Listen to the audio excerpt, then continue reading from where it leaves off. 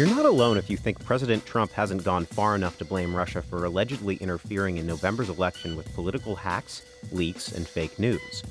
But don't give up hope on the commander-in-chief just yet, at least when it comes to cybersecurity. That's the message from many government and private sector experts at this year's RSA conference in San Francisco, the cybersecurity community's largest annual gathering. They say there's still room for optimism when it comes to protecting the grid, fixing outdated government computer systems, and even knocking the Islamic State off the web. I'm Jack Detch, a reporter with Passcode, the Christian Science Monitor section on security and privacy in the digital age. On this special episode of the Cybersecurity Podcast, we'll take a look back at our recent Beat the Breach event, co-hosted by Passcode and the cybersecurity firm Invincia during the RSA conference, sponsored by Forcepoint, NSS Labs, and Vectra Networks. At the event, officials honed in on elements of cybersecurity and privacy where Trump could make a difference, including the tense relationship with Silicon Valley. Before leaving office, the Obama administration assembled an expert commission that left a cybersecurity to-do list for President Trump that called for stronger collaboration with the tech sector, faster updates to government computer systems, and the creation of a U.S. cyber ambassador. And so far, according to former White House Homeland Security Advisor Lisa Monaco, the Trump administration appears to be following the flight plan, after a leaked draft of an executive order on cybersecurity began circulating in Washington earlier this month. The proposal appears to double down on the Obama-era push for stronger internet freedom and better security for critical infrastructure that's hooked up to the web. The most recent draft, at least that I saw, I think has reasons to be quite encouraging. What I saw in that draft was a lot of consistency, quite frankly, in the work that we've been doing, the focus on information sharing. All the things I saw in that draft were quite encouraging. So we'll see what ends up getting signed. Monaco says she briefed her successor, Tom Bossert, on everything from legacy computer systems to beefing up international norms for cyberspace in 12 hours of talks during the transition period. Bossert will also try to help the U.S. government boot the Islamic State from its digital safe havens. But one of the most important parts of Bossert's new role, Monaco says, will be finding a way to punish criminal and nation-state hackers that interfere with American computer systems. To impose costs and hold accountable those actors who are trying to do harm both to the U.S. government and to U.S.-based companies. That means continuing to hold those actors accountable by calling them out, naming, shaming, using all tools at our disposal as a government, whether it's law enforcement, sanctions, you name it. We need to continue to hold those bad actors accountable. Otherwise, we don't have a hope of deterring that behavior. Yet experts don't think strong words, sanctions, or offensive cyber attacks will deter the best hackers overseas. Greg Tuhill, the federal government's chief information security officer during the Obama administration, says the U.S. needs to get better at the day-to-day aspects of cybersecurity, such as building a stronger workforce and learning how to innovate more successfully. We need to do the right things the right way. And, it's more than just hygiene. And hygiene across both public and private sectors is not up to snuff. We need to do a better job. But it's more than hygiene. It's doing exercises and drills. And perfect practice makes perfect is what Vince Lombardi said. And his name's on trophies.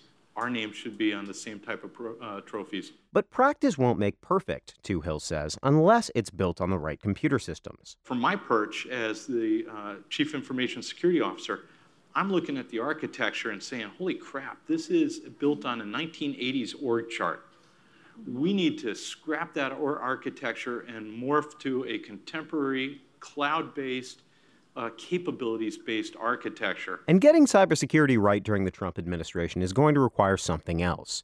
Collaboration with Silicon Valley, a relationship that's been hampered by bitter disputes over encryption, including the FBI's fight with Apple last year to unlock the San Bernardino shooter's iPhone. If that rift continues to grow, says Jeffrey Massimilla, Chief Product Cybersecurity Officer at General Motors, it could have a real impact on digital security. If you don't come together and take the common goal of trying to keep everybody safe, or their data private, whatever it is, you just aren't gonna succeed, right? And you can see that, and you can see both sides taking positions on this. And I think those positions need to be collaborative, because if they aren't collaborative, we aren't gonna win.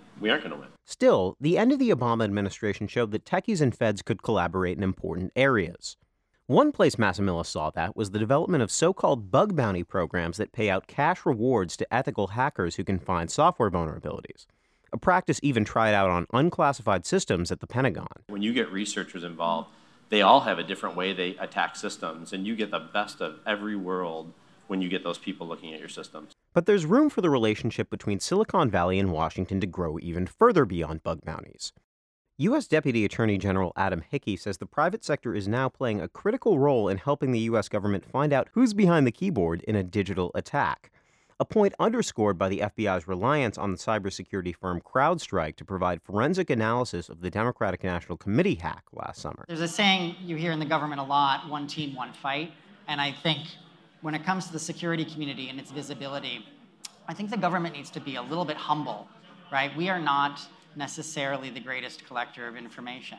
There are folks who, because of their relationships with the private sector who's affected, and properly so, have perhaps greater visibility even than we do, certainly when it comes to what's happening on domestic networks. So I think we do need to approach them as partners, and I think that may require more of a team spirit. And deterring digital attacks from Russia and other adversaries under Trump won't just be about fighting cyber with cyber, Hickey says. The U.S. will have to leverage all of the tools in its toolkit, from naming and shaming to sanctions.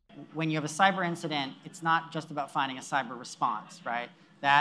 What you need to recognize is the cyber incident takes place in the context of a bilateral relationship, and you need to bring all of the government's tools, federal government's tools, to bear in constructing a response that's going to have deterrent value. But with any luck, there won't be a shortage of hackers willing to help, says Richard Barger, Director of Security Research at Splunk. There's a lot of motivated, patriotic folks that love this country, and they're extremely passionate about the work that they do. There's an emotional zeal and commitment to, catching a bad guy online. Like, you're playing chess, and the stakes are high. There's obviously a lot at stake. That's all for today. Thanks for listening to the Cybersecurity Podcast, a project by New America and Passcode. If you're interested in learning more about the digital threats that the U.S. could face under Trump, check out highlights from Passcode's Beat the Breach event on our YouTube channel under the username CSMonitor100. And join us soon when we interview some of cybersecurity's biggest leaders and thinkers. And be sure to subscribe to us on New America's iTunes and SoundCloud at the Cybersecurity Podcast. Sign up for Passcode at csmpasscode.com. Thanks for listening to this podcast from New America and the Christian Science Monitor. This recording carries a Creative Commons 4.0 international license. Music thanks to MK2 for their songs The Big Score and Cold Killa. To learn more about Passcode by the Christian Science Monitor, please visit passcode.csmonitor.com. To learn more about New America, please visit newamerica.org.